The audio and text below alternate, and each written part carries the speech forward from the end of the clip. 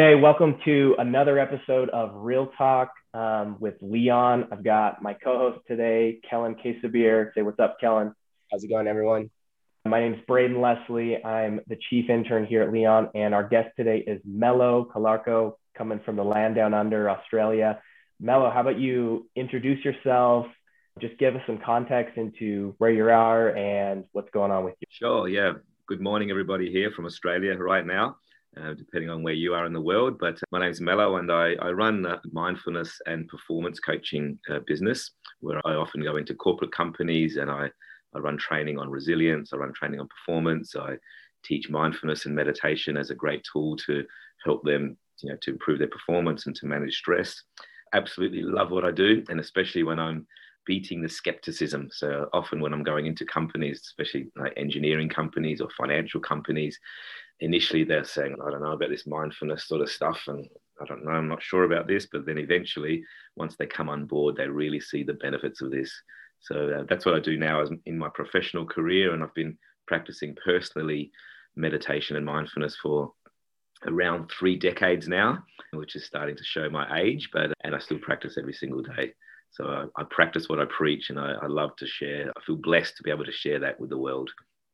Yeah, that's awesome. And I think there's a huge uptick in just awareness around mindfulness and the benefits that come with it. I'm really interested in being able to talk with you about that, but maybe we can back up a little bit and talk about what led you into this career path. And specifically, I understand, and I don't know if this is well known about you, but you've traveled the entire world. I believe you were biking across almost all the continents. You've done an incredible amount of service, and just can you speak to that and how that maybe got you to where you are today? Sure. Yeah, I have cycled my mountain bike pretty much around the planet, cycled, trekked and traveled around the world, including Utah, one of my favorite places there, across Slick Rock and Moab, and beautiful part of the world, and actually through that southwest of the US, camping with Navajo Indians and Hopi Indians, and living out there in the desert. So have amazing memories of that. And in hindsight, when I look back, there's a series of events that's brought me to what I do. And doing more of these podcasts is really interesting because I'm almost learning more about myself, because I'm talking about my backstory and how I got here. And I'd say there was one particular incident actually that really made me believe in the power of meditation and how it can actually help me, or how it helped me. It actually saved my life, but also how it can help others.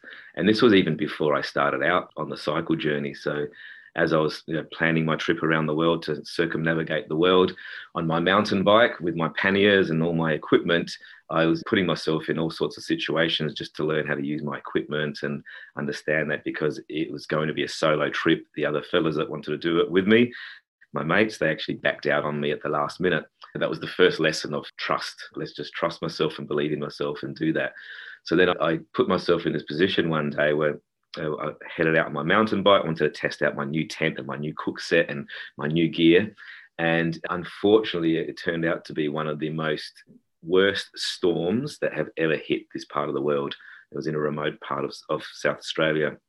And cut a long story short, but I was cycling my bike and trees were getting uprooted in front of me, like big gum trees were getting uprooted, and the rain was horizontal. There was 100-kilometer winds coming through, and I thought, this is not a great situation. So I was pedaled faster just to keep warm.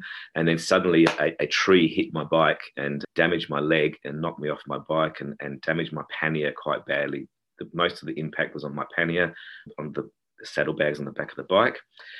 Anyway, I went to try to set up my tent. My tent was damaged. My cook set was damaged. I was in a horrible situation. It was cyclonic winds coming through. It was just getting worse and worse, becoming dusk. So I was getting late and the nightfall was coming. And I thought, what do I do? Where do I set up my tent? I can't do it. It's too difficult. And then I noticed my fingers were turning blue. My lips were turning hypothermic. So I was actually becoming cold and freezing and shivering. And I thought, what do I do here? Then in a moment, I remembered a breathing technique that my Tai Chi master actually taught me to bring heat to the core of your body. So I started to do this breathing technique. I thought, okay, the external world around me is an absolute mess. I'm going to go inside. I'm going to go internal and start, doing this practice. So I started doing this. I started counting my breaths and started doing some diaphragmatic breathing and building up some energy around the core. It's called Dantian breathing. And after a little while, I started to feel a bit of warmth come through my body. So I started counting, 100, 1,000. I kept on going and going just to stay focused on what I was doing. And then I remember those little emergency blankets, those little things that you get, those little alfoil blankets that you think you're never going to use. I got that in my pannier, wrapped it around me, and then I just stayed there in this meditation posture. And I don't know exactly what happened that evening, but I went through stages of alpha, theta, delta, stages of out of body experiences, really difficult stages, but I meditated for 12 hours straight in this environment. Meanwhile, around me, the trees were falling down. There was cyclonic winds, like I said. My body temperature was warmer. And guess what? I actually felt safe. I felt secure. I felt absolutely at peace. And I thought, I'm just going to keep doing this and keep doing this. And so I did this for many hours. And then the last thing I remember hearing was a little bird chirping. So it must have been morning, it must have been dawn. And I woke up, the storm had subsided. I looked around me and there was like debris everywhere, trees everywhere. And I woke up, I got myself a few biscuits or something to eat, give me a bit of energy, checked my bike and fixed my bike and moved on. But that was, when I look back now, that was a turning point for me to really believe in the power of the breath. And this is a big statement I'm going to say here, but if you can control your breath, you can control any situation. By going inside. And this was a literal storm, but obviously in any sort of real storms, or when there's chaos around you or disorder, and even in the corporate or business world where the world around you seems crazy, and maybe related now to the pandemic, when the world around you is chaos, you can always go within and find that peace. That was definitely a turning point into me really believing in, this is what I want to do. This is what I want to share with people. And that's what I do now in my job as my work. And there was many situations, obviously, throughout the travels, as you can imagine, through Africa, through Asia, through these places, that I've had to draw on that belief and that power and that self-confidence and self-awareness to get me through many hair-raising situations and even life-threatening situations. Yeah. So you talked a little bit about skepticism being a huge stumbling block or barrier to people. I think one, understanding what mindfulness is, how it's supposed to be carried out, two, understanding just how good it can be for you and where it can work in almost any situation. But how have you been able to help switch that in people, in your clients, in these organizations, in these teams? How are you helping them? Obviously, they're not going through maybe these extremely stressful circumstances in a storm. Do you think that's necessary for someone? Do they have to experience mindfulness under stress to really learn to appreciate it?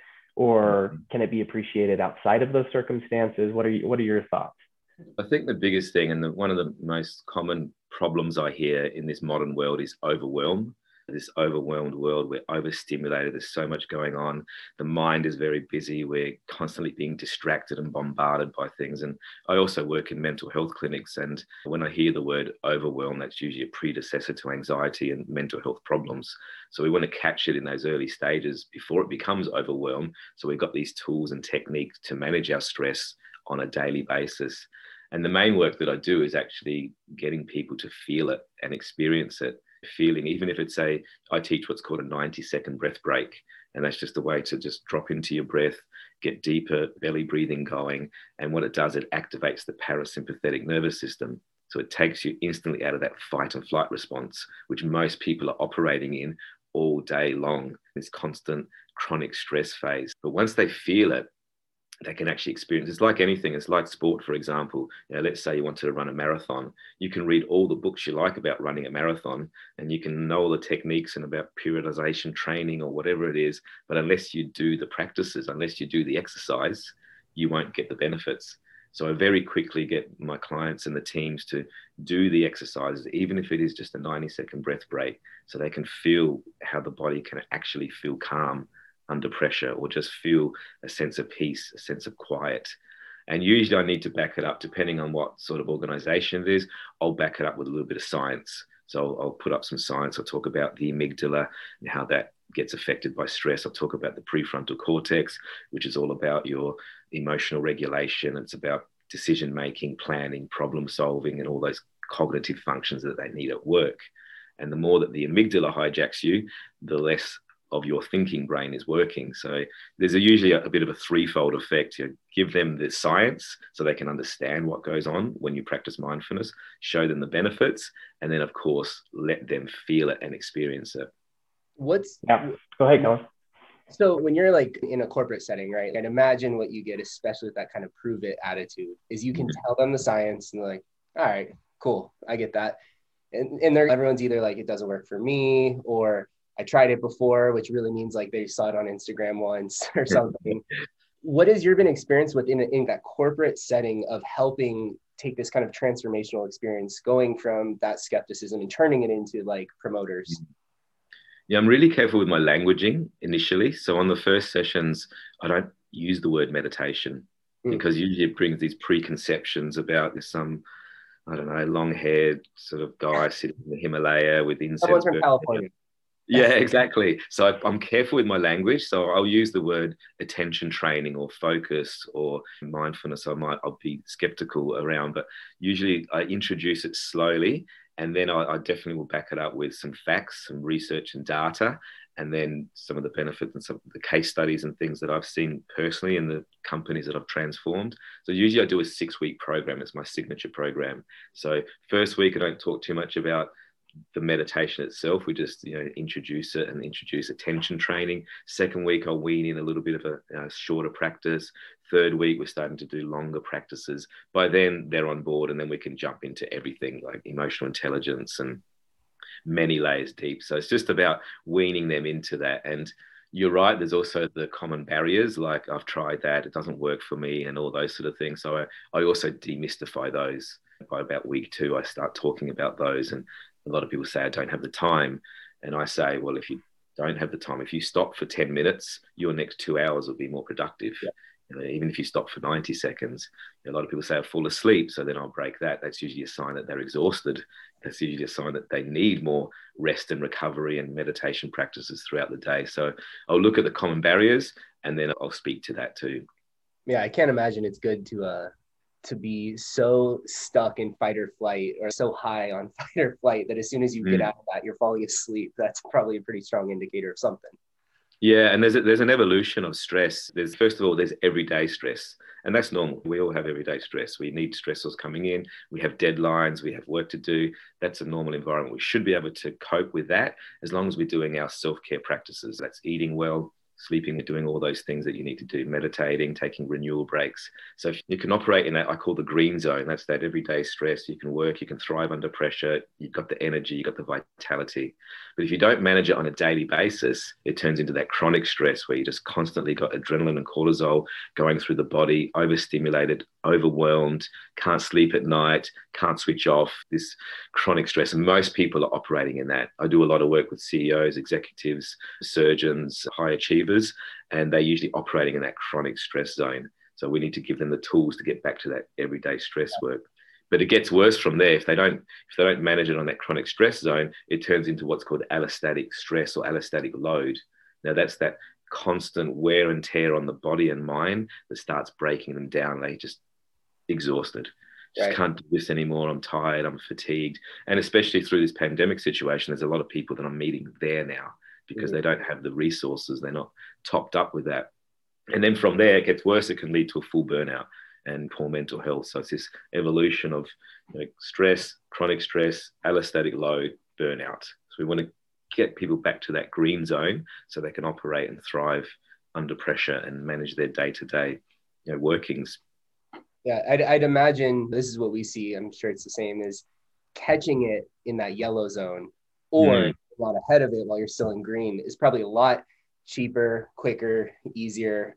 How have you seen, as you go through that green to red, how do some of the recovery methodologies, so to speak, differ when you have that person who's just completely burnt out and toast? What are you telling them versus maybe that kind of teetering on the edge, yellow, red person? I'd rather catch people in that early zone. It's a much easier job for me just to get them back to that green zone, to get them functioning at their best, to optimize their performance. It's a lot more work in that red zone, but like I said, I do work in mental health, so I do understand that. And it's basically a weaning process back. We have to start potentially eliminating some things out of their life to make sure that they've got the energy and vitality to work. They may need to minimize their work hours even at that stage, and we need to rebuild their structures. And like I said, it goes back to basic, absolutely fundamental self-care, eating well, sleeping well, exercising, meditation practices or downtime at least. So we need to rebuild those and reintroduce them into their life, and even having hobbies and interests and other things that stimulate their mind in other ways. So it's a very different ball game when it's the end zone of that red zone. To get them all the way back, it's a longer process. It can take months, especially. The thing is, from the chronic stress zone, so when they're chronically stressed, to the burnout, it can be quite sudden. People can operate in that chronic stress zone for weeks, months, years, even decades. They're working in this high stressful environment for decades. There's some of the surgeons I work with, they're doing 70-hour weeks under high pressure for a long time, and their demands and their focus needs to be absolutely 100%. That you cannot sustain that forever. It's not sustainable. Right. So that's where that can be a sudden breakdown, and then they just can't cope anymore. The good surgeons and the good high performers, they know how to stop and slow down. They know how to do those self-care practices. Some of them even only work 4 days a week, so they have a whole day to rest and recover. So it's I'd rather catch them in the early zone. Much easier work for me to do. Yeah, and I'd imagine you must come across at times people who go, look, I just thrive under stress. I thrive in this environment. And like you're alluding to, I'd imagine that there's times when those people in their head, that's the case. They might think they're in that green, maybe even in that yellow. Next thing you know, they're in that chronic burnout zone and they're like, what the hell happened? Do you think there's validity, I guess, to that, like, I thrive in this really chaotic environment thing? Or is that just a cope for psychologically telling yourself that so that you don't address these issues? Yeah, it's a good question. And what I see, it's very similar to someone that says to me, when I talk about sleep patterns and I talk about making sure you're getting those 8 hours of renewal sleep, because that's what science says, that's what we need. And someone will say to me, I get by on 5 hours. I love 5 hours. I want to keep going. I'm busy. I'm working. The key word I hear is get by. You don't want to just get by. You want to thrive. You want to be at the top of the game. And all the high performers that I work with, and I also work with athletes. I'm coaching an Olympic athlete right now, and they get their quality sleep. So it's a similar thing. It's a bit of a false truth. And one of the clients that I had, who was one of these, I get by on 2 hours sleep. He was working across multiple time zones. He was working in the US and working in UK, Europe and Australia. He was quite proud, exactly what you said, about how many hours he was doing and how many working to missing a whole night's sleep. Guess what? His body has now shut down. It's not even producing the hormones anymore, not producing testosterone. He's in a bad way, medically in a bad way. So there's a price to pay for that. And I do understand we can thrive under pressure. We can actually get excited. And I do too. I like when things are challenging. I love it when there's a challenge, but I make sure that I balance that out with renewal breaks as much as possible. And another thing on that is a lot of people think, if I practice meditation and slow down, it's going to take me off of my game. It's going to take me off of the speed that I'm working. But it's an absolute fallacy. It's an absolute mistruth, because if you slow down and reset your focus, you can then be absolutely on the top of your game, 100% fully focused, fully aware. And even if it is just a 5-minute practice, reset, and then your next 2 or 3 hours will be like really productive. Yeah. It's a funny thought people have. I get it. No, and to be honest, like I used to be definitely a bit of that type myself. I wasn't getting that bad of sleep, but I feel all right, whatever. And actually when the pandemic hit, the very first thing that I did is I went, I'm going to start sleeping more. I don't have an hour commute each way anymore. I'm going to sleep more. And over 4 months, I went from 6.2 hours sleep on average to 8.5. And I'm into lifting weights. I train Brazilian jiu-jitsu. Everything got better. Everything. I was happier. I was gaining muscle better. I was sleeping. It was amazing. And I was like, look, I never felt bad per se, but how good I feel now that I've really paid attention to this just like completely woke me up to like how significant sleep really is. They don't just say it. It's not flossing at the dentist. Right? Yeah, floss more. No, get more sleep. It's the fundamental really is. And to be honest, you mentioned it well around the pandemic. This is where we started to really realize our own health, and many of us had to slow down. And to be honest, I had to really dumb down my seminars and webinars during that time. And it wasn't the complex performance things. It wasn't the complex emotional intelligence. It was more like, let's go back to 101 self-care. Let's make sure you're getting 8 hours sleep. Let's make sure that you're doing those exercise and keeping up your gym routines and doing the daily walks. And that was the only thing to get through the situation, because the world around us was out of our control. But what we could control is how we actually look after ourselves. So I had to go back to like self-care 101, made sure that everybody was on the ball without buddying up with somebody else to check in on each other. When push comes to shove, it comes back to those fundamental lifestyle factors first. And then from that, we can look after each other and support each other.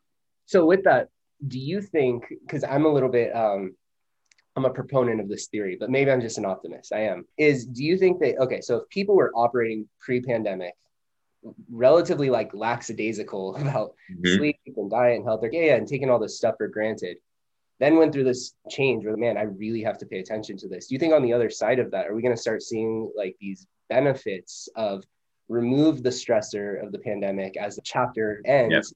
Yeah. But we have these people who are much more aware of how significant it is to be doing all these things we're talking about. I hope so. I do. I really do. I hope so. I hope that we've learned something from this. If we can't learn something from this particular situation, we'll never learn anything. And it's an opportunity to slow down. I know a lot of myself being a parent and the people that are around me, we can get very busy in our world doing all these activities with the kids after school and filling up our week with so many things. And the pandemic hit, it was like full stop to all of that. There was none of these. So we didn't rush back to fill up our diary with all these things. Our children just do 2 or 3 things now. So it was a time to reset, I believe, and to really reprioritize. I got a lot of reach outs and call outs from a lot of the CEOs and executives that I work with, because they didn't know what to do if they stopped working. They didn't know what to do. They didn't know what to do with those extra hours when they weren't at the office and they're working from home. So we had to refine and rediscover themselves. So hopefully they've rediscovered what's important in their life and draw a line in the sand from that was then and this is now, and continue these practices on for the rest of their life, because it was a time to reevaluate and rediscover those really important things that will serve them well. It's a really good point. And also I saw on the other side of that, I saw people that actually had no idea what they were doing if they weren't working.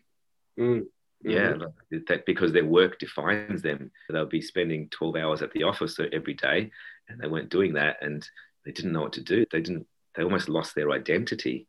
I had one particular client who, when I asked him what's his hobbies and interests and when's the last time he did that, he started crying. Like he said, oh my God, I think it's been like 15 years since I've done anything for myself. And it was a penny drop moment. And this pandemic situation has maybe shone a light on that a little bit. Yeah. So I'm an optimist like you. I hope so is the answer to that. I hope so. At least some of us, right? Yeah, and also not to take things for granted, simple things for granted, like having dinners with friends, going out to your favorite restaurants or your brunch cafes, or all these things that were taken away from us. Hopefully when we come out the other end, we don't take these everyday things for granted anymore. Yeah, Melo, I'm super curious, being in Australia, like how is the workplace approach to well-being evolved over these last 18 months? Have you seen just what's the state of that in Australia? What things are happening? What are companies and organizations and executives that you're working with? What are they doing differently? What are they implementing? What kind of new policies have they set in place to really change and address burnout and workplace mental health issues and stuff like that? Yeah, it's a good question. And it varies depending on the organization. And Australia's pretty good in a way in that in general. We have a really good mental health awareness program. We have some organizations like Beyond Blue and Black Dog Institute, which shine a light on that and remove a lot of the stigma around mental health. And many companies approach it differently. Some of them have a token effort where they will just do the bare minimum and just offer a yoga class or an occasional meditation class or something like that. It doesn't really get any transformational change, but that's their bare minimum. And others do have 12-month programs. I run 12-month programs inside some companies too, and they see the benefit of the ongoing consolidated learning. But I did notice, though, to your point, that a lot more people reached out to me that normally wouldn't reach out to me. A lot more companies, for example, some accounting firms, financial firms saying, hey, Melo, our team's struggling right now. What can you do? How can you help? So a lot more realized the importance of it because, the pandemic did shine a light on that. I don't want to spend the whole session talking about the pandemic, but it was an opportunity to look at that. So, and also CEOs and execs that wouldn't normally reach out to me also reached out to me because of this ongoing here in Victoria, in Melbourne, we had quite severe, strong lockdowns, and it was just compounding effect. It was just lockdown one had its energy. It was a lot of adrenaline and fear and uncertainty. Then the next one was quite a long one where we were restricted to our 5K zone and working from home, and that was never ending. That really took its toll on mental health, and that's where a lot of companies reached out to me and they said, hey, we need some help here, we need some support. So then I'd go in and do a series of sessions, like 4 or 5 well-being sessions. So they actually are quite open to it. And the good thing is, now that they've realized that how much it does support their team and support their staff, that they've actually opened it up to a broader audience. So in this room I'm in right now, that I'm sitting in right now, I've spoken to over 20,000 people in the last 8 months or 10 months because the companies have opened it up broadly to their international teams and national teams. So I'm rapt because I'm reaching more people and supporting more people, and I'm rapt that the companies are really recognizing the importance of this. Yeah. And what other trends, or how are you seeing companies speaking with employees and executives? How are you seeing them adjust the way work is approached? And I'm just curious because it seems like all over the world, companies and cultures are handling it differently. What do you think Australia and the organizations there are doing well moving forward? What are some of those trends you see? Yeah, what I'm seeing, one of the best trends that I'm seeing is this new hybrid workplace. Some companies were doing it before where there's opportunities to work from home, let's say 2 days a week or 3 days a week, and then come into the office. So that flexible, adaptable learning environment, I think, is the thing that is working the best in the companies that I work with. So they might work from home on the days that they need to do their focused work on their projects and on their tasks, and then they'll come into work when they need to collaborate with their team and get together. So I think that's a really good approach. And in some of the larger companies that I work with, that seems to be working really well. And also it's opened up the discussions and the mental health conversations around it in many ways. Here in Australia, I'm not sure if you have something similar there, it's called mental health first aid training. So there's a program that employers can do. I'm trained in mental health first aid also, and that just helps people in the workplace understand it. And usually within an organization, depending on the size, there'll be X amount of people that are mental health first aiders. So they're the first sort of point of call if anything is going wrong. And there's a whole approach that goes with that, which is really good because it just opens up the conversation. There's also what's called Are You OK Day here. I'm not sure if you have something similar there. It's actually an Australian initiative, I believe, on September the 9th this year. And that's a day to check in with your buddies. Are you okay? And there's a whole dialogue that goes around that. And so that's quite good. We're actually really embracing that in many ways. And the pandemic has actually opened that up even more because it's hard to check on somebody if they're home on Zoom and you don't know what's going on. So if you find that they're, not on the screen or not showing their screen, hey, check in on them, are you okay? And usually there's a bit of a buddy system going on. I also do that in my sessions, a bit of a buddy up system, just check in on people. Yeah, so I think it's going well actually in that way, that the hybrid workplace and the mental health first aid awareness, I think it's going in the right direction. That's awesome. Can you share a little more about that mental health first aid training? I've not heard of something like that. I'd imagine it's not like the HR people, it's randomly selected. Like who tends to become certified in that? It can be HR, it can be people and culture, it can be the wellbeing advisor, and it can also be random people. It's a bit like the fire warden, let's say, that's selected to be the fire warden for the company. It's very similar to that. You can either put your hand up for it and do it, or you may be selected. So I think it's great. It just gives a point of call for people to, for someone to approach. If you think of first aid, physical first aid, it's exactly the same. So if you had a physical first aid officer on site and you cut yourself, you go see the physical first aid person or the the nurse or whatever you want to call it. So it's exactly the same, with the mental health. If it's a mental problem, someone's struggling, they've got someone to chat with, and usually they'll run. And I personally do also. I run seminars and workshops around that.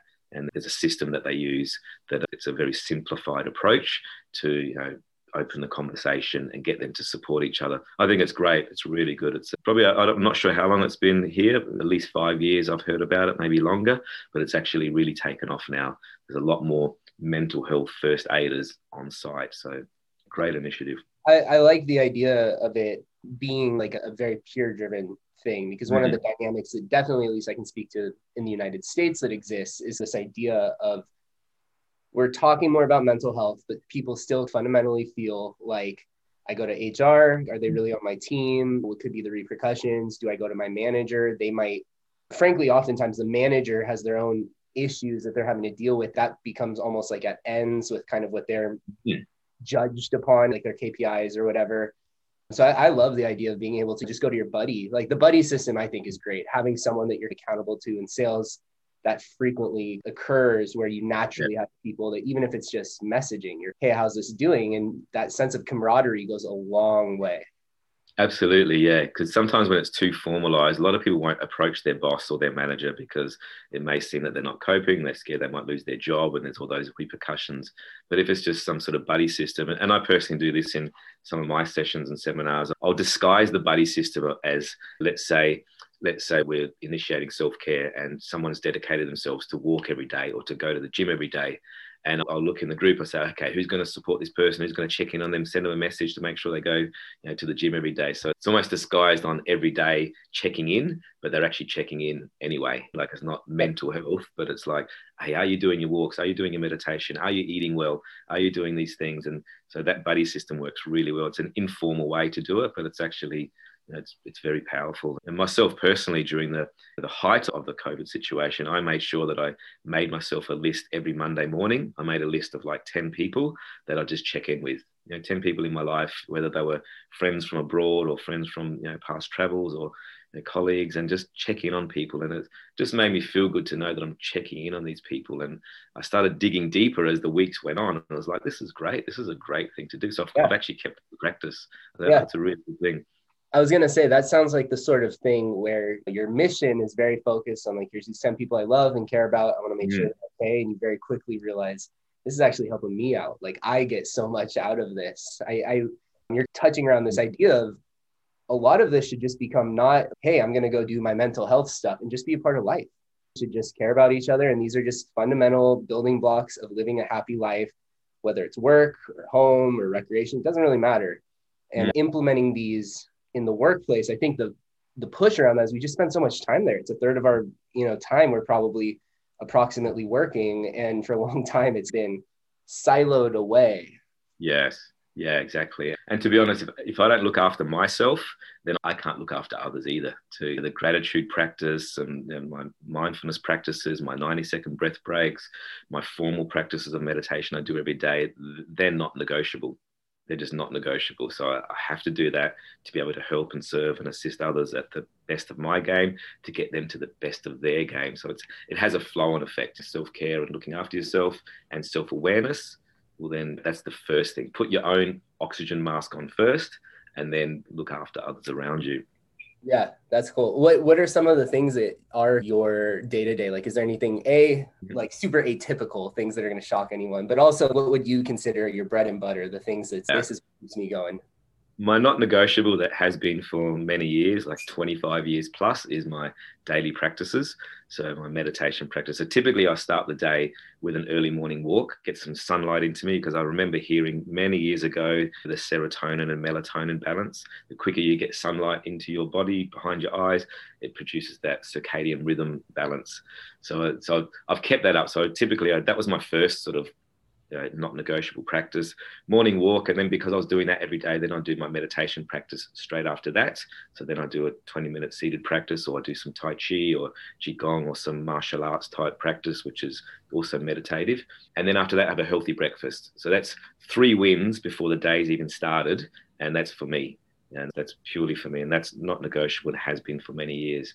And then throughout the day, I do these little snack meditations, I call them. So if I'm between seminars, I might be coaching an executive, and then I've got a anxiety client or an athlete or whatever it is. I make sure that I stop, I pause, and I do a 90-second breath break, or I do a few minutes to reset and to come back to myself to sharpen my senses. So they're not negotiable. But one crazy thing that I'm doing this year, and I usually do a crazy thing every year because I'm a little bit crazy, is I'm actually swimming in the sea every single day. So I've dedicated this year, 2021, that from the 1st of January, I'm swimming in the sea. And now we're here in winter in Victoria, here in Melbourne. And the sea temperature is only about 8 degrees Celsius. I'm not sure what that translates to Fahrenheit wise, but it's pretty cold. And I'm going, oh my God, this is crazy. But I'm doing it and I'm jumping in, and no matter what the weather is. So I think we're on about 180 days now. And I've swum every single day. So every now and again, I do myself some crazy thing to challenge myself and to inspire me. And I feel invigorated. I think it's crazy sometimes, but I'm just going to keep on going. And that's it. That's my things that I do for myself, and that's every day. Yeah, that's every day. So I love it. I couldn't do what I do without those practices. I couldn't possibly. Melo, how important do you think it is for people? I don't know if you're familiar. There was a book that just came out recently, The Comfort Crisis by Michael Easter, but talks about just like people doing hard things. I don't like we just live in this generation of relatively low stress. If it's not from work, we're just really trying to avoid stress in our life wherever we can. Yeah. So like you doing this swimming thing, it not only is it a huge commitment, but it's physically taxing, often mentally taxing. How has that been a huge part of, or how big of a part should it be in our lives? Yeah. What do you think? I think it's important personally. I do, because we can sit in this little bubble or cocoon of comfort. But if you want growth and progress and development, I think it's good to push your boundaries out of that, like to challenge yourself and set your own challenges. I do one every year. Sometimes it's something different. One year I did to walk on my hands every single day to build up to 100 steps. And I loved it so much. I ended up doing it for 2 years because I was actually walking upstairs on my hands and all these sort of things. So I think it's a really good thing to set your own challenges. And I'm not familiar with the book that you mentioned, but there's also a book called Eat the Frog.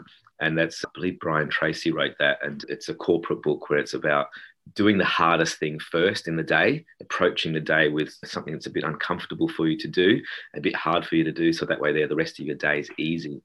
And I've taken that a step further, like talking about the comfort zone, because I could easily sit in my comfort zone. I'm pretty casual, pretty mellow, being a name like Melo.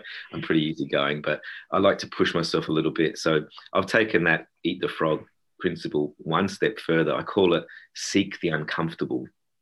And look for the things in your day that you avoid and push away because, oh my God, I don't want to have that conversation with that person. I don't want to do that because I don't like doing that. And then I meet it head on. So that'll be the top of my list to do. And the more you do that, it actually makes you excited to actually look for things that are uncomfortable. And now it's almost like disappointing when there's something in my day that's not uncomfortable. So I create some. So it's a different approach to it, because otherwise that uncomfortable thing, what will happen is you'll bump it to the end of the day. I'll do that at 3 o'clock this afternoon. 3 o'clock comes and I've got no energy anymore. I'll do it tomorrow. And you just keep procrastinating it.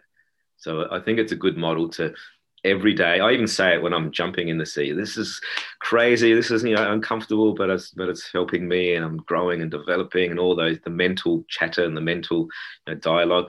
I can easily be sitting in my nice warm house, cozy and warm, but I've got to push it, get up, get that feeling there. So I think it's a great thing, to be honest, Braden. I think it's find your uncomfortable and seek it and go for it and just meet it head on.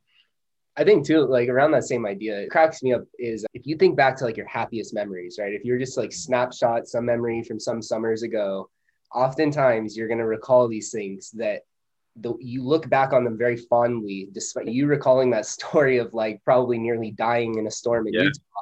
Like you're sitting there smiling, gushing, because once you're out of it, you realize like all the value of that, and it's exciting and it's cool and it's riveting and all this stuff. And it's just really interesting to me how infrequently we allow ourselves to be excited in the moment when experiencing this stressful thing. I'm a big fan of like cold plunge stuff. And you look at it, so I'm not really excited about this. I know it's going to be really cold. I'm going to have to put like a lot of effort into not immediately jumping out and running away. but you allow yourself to, relatively similarly to the ocean thing, adopt this mindset of, but I'm doing it anyways. And Yeah. there's no ifs, ands, or buts about it. And it's about to happen. And here we go. Exactly. And then you just feel amazing afterwards. And also from those big experiences, like you said, those memories, those probably the most challenging things are the things that have had the most impact on you. And the biggest learnings have come from that. All the biggest learnings have come from the biggest challenges in your life. And throughout that cycle trip that I mentioned, there was so many incidents that I've had to really push the boundaries and really dig deep in many ways. I caught malaria in Africa and I was nearly dead, and I lost 10 kilos pretty much overnight, and yellow jaundice, and I really had to dig deep to get through that, and many situations like that. And that's given me all the lessons. If you ask me all the lessons that I have in my life, trust, resilience, rising above adversity, all these things that we need in life to really grow and develop, it's been from that. And often they come out even when I'm in the corporate setting. I don't plan to tell a story, but someone will be saying something and it elicits a story, and then, oh wow, that's from that I learned that, and that's why I have this skill now, or develop the resilience around that. So yeah, definitely push yourself out that comfort zone and learn and grow and develop from those experiences. Yeah, it reminds me too, I think before we started recording, we were talking a little bit about like neuroplasticity. And I think it's along those same lines of strengthening those pathways by allowing yourself to stress test this, right? Like your resilience pathway in your mind. It's great. Here we go. We're going to challenge that. You're going to get through it. We're stronger than we probably want to believe. And then on the other end of that, you reaffirm, I am resilient. I am strong. I can do this. And I think there's a lot of momentum that can be built up by developing like that self-belief. Yeah, absolutely. Yeah, and there's days, definitely. There was one day recently, and it was horrible weather. It was horrendous weather. It was like raining and cold and freezing. And I thought, oh, maybe I'll just skip today and I won't tell anybody. and no, I just did it, and I pushed myself. My wife came out and she was wearing like this jacket and beanie and everything. And then once I jumped in, I was like, I'm so glad I did this. I'm so glad. And I felt charged and energized for the rest of the day. So it's good to know the feeling that you'll get afterwards, and the compounding effect. And it does, improve your circulation. Like you said, changes your brain frequencies, shocks the system in many ways, creates neurogenesis through the brain, new pathways. Yeah, it's a great thing to do as often as you can. So I'm not saying that all your listeners have to do something crazy like that, but maybe just try something new. Maybe try a meditation practice. Maybe try to challenge yourself in some way and do something. Because if you've tried meditation before and it didn't work, maybe try it again, to have another approach to it, change your mindset towards it, and it can really rewire those pathways through your mind. It's we're growing all the time, and our brains are changing all the time, and it grows on what you feed it. It grows, and if you feed it with just being comfortable and placid and lazy even, that's what it's going to do. It's going to get lazy. You don't need those. I love it, to be honest, when I'm in a developing country and there's a bit of danger around. I love it. It actually makes me feel alive because my senses are on high alert, whether it's an animal or whether it's a person or whether it's a situation or coming on dusk in Nigeria or something like that. Like your senses are on full alert, and I love that.